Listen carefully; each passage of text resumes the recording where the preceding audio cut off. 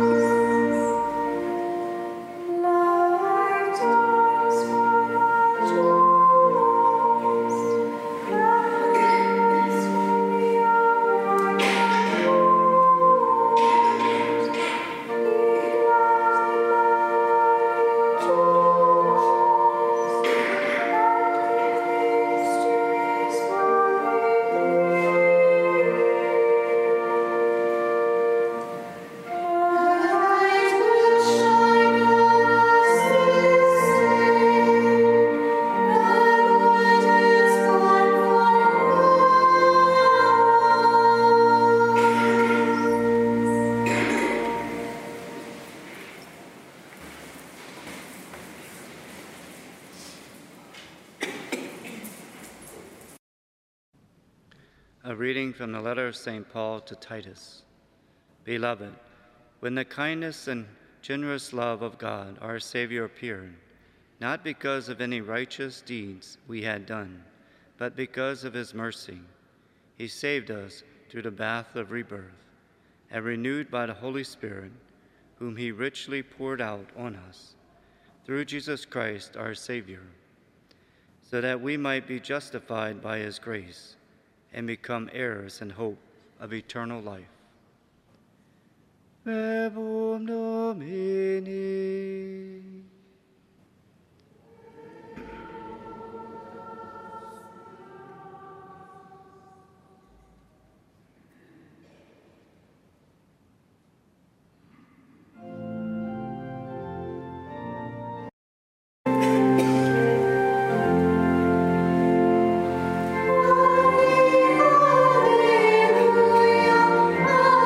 Alleluia,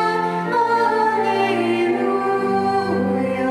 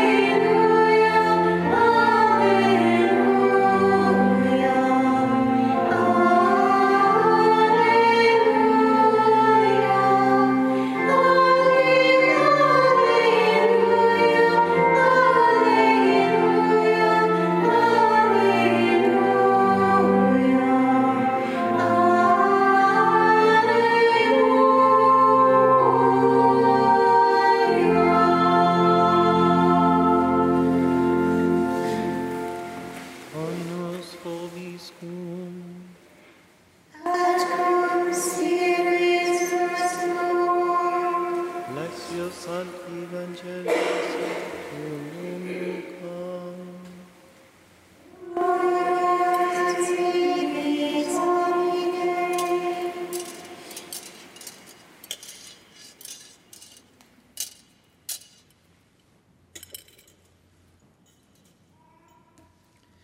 When the angels went away from them to heaven, the shepherds said to one another, "Let us go then to Bethlehem to see this thing that has taken place, which the Lord has made known to us." So they went in haste and found Mary and Joseph and the infant lying in the manger. When they saw this, they made known the message that had been told them about this child. All who heard it were amazed by what had been told them by the shepherds. And Mary kept all these things, reflecting on them in her heart. Then the shepherds returned, glorifying and praising God for all that they had heard and seen, just as it had been told to them. Verbum Domini.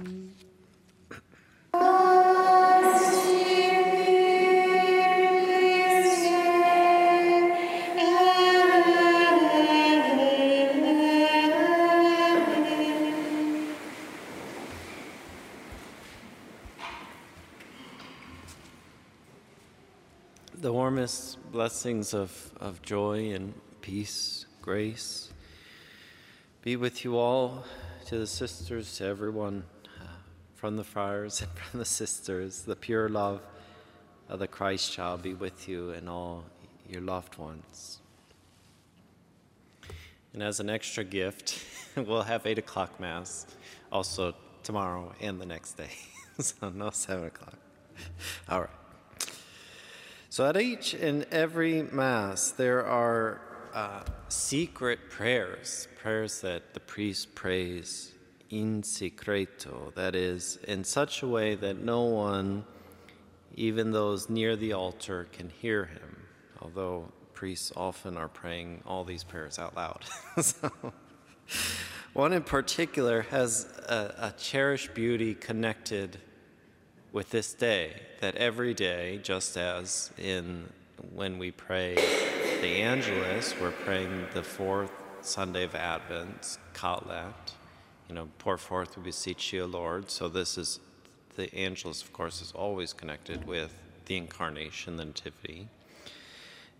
This prayer that the priest prays in the heart of the Mass, in the offertory, is the collect, the opening prayer from Mass during the day. So we are praying Mass at dawn. It's a little past dawn, but there's another Mass that speaks of this mystery of the birth of Christ in us, within the human person.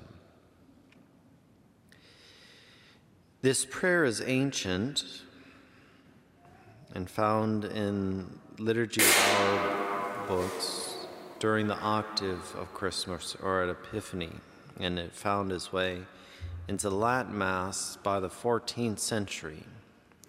So after the priest offers the bread at the offertory, we take the chalice and we take it off to the side and we add wine and then a few drops of water. And during this, we make the following deprecation. By the mystery of this water and wine, may we come to share in the divinity of Christ, who humbled himself to share in our humanity. Not by the mingling, but by the mystery of this water and wine. In the Missal of Paul VI, this ancient prayer, what we know as the Novus Ordo, we say it in Latin for some reason. We say extraordinary form in English, but that's another. This is placed at the heart of the collect. So the Mass during the day, O God, who wonderfully created the dignity of human nature and still more wonderfully restored it, grant, we pray, that we may share in the divinity of Christ, who humbled himself to share in our humanity. Creation, redemption, made in the image and likeness of God, refashioned in the image of the invisible God, made flesh, now appearing. This is a holy exchange full of wonder, that he humbles himself to share in our lowly human estate, not just imaginary, apparently, but in reality. That we are made sharers in the divinity of Christ. St. Ambrose writes of this mingling in his treatise on the sacraments.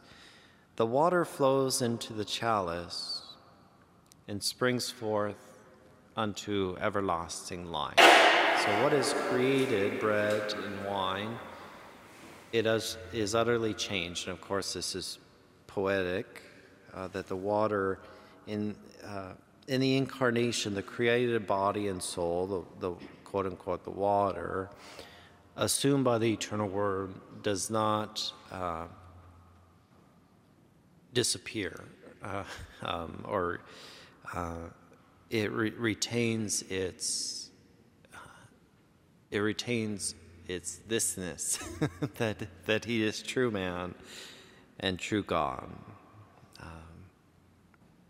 that the humanity of Christ is not transubstantiated in the sacrament of the altar. We have the reality of his body and blood, soul, his human soul, his divinity, living and true. So as St. Francis says in his first admonition, see, daily he humbles himself, as when he came from the royal throne into the womb of the Virgin. Daily he comes to us in humble form. Daily he comes from the bosom of the Father upon the altar in the hands of the priest. Truly our ways, our Lord's ways, never change. They have not changed. They do not, for he is God. Yes, he will come as judge. But for those who love him, who find sheer delight in the tender mercies of his first coming, in the daily birth, in the sacrament, there will be no fear, only the awe of the shepherds, the adoration of the Magi, only the burning heart of Our Lady and Saint Joseph as they swaddle the little child. This is the glad tidings of great joy. Our God is King. The Lord comforts his people. All the ends of the earth will behold the salvation of our God. He is eternal light, illuminating the darkness of the world, inflaming its coldness with fiery love. For as the curse is found. But by the nativity of the divine child Jesus, we are able to receive in fullness of faith the hope of every age, that in him we have union with God. We are indeed, in reality, not just by analogy, although our understanding of it is so far from the the beautiful reality that we are children of God. That the Father loves us with a consuming and generous love. That he feeds us with this one, born in Bethlehem in the house of bread. This little one becomes little for us, daily humbling himself and placing himself in the manger of our heart, handing himself over to his own to be received with grateful devotion. This is no secret. This is so humbling. This is love.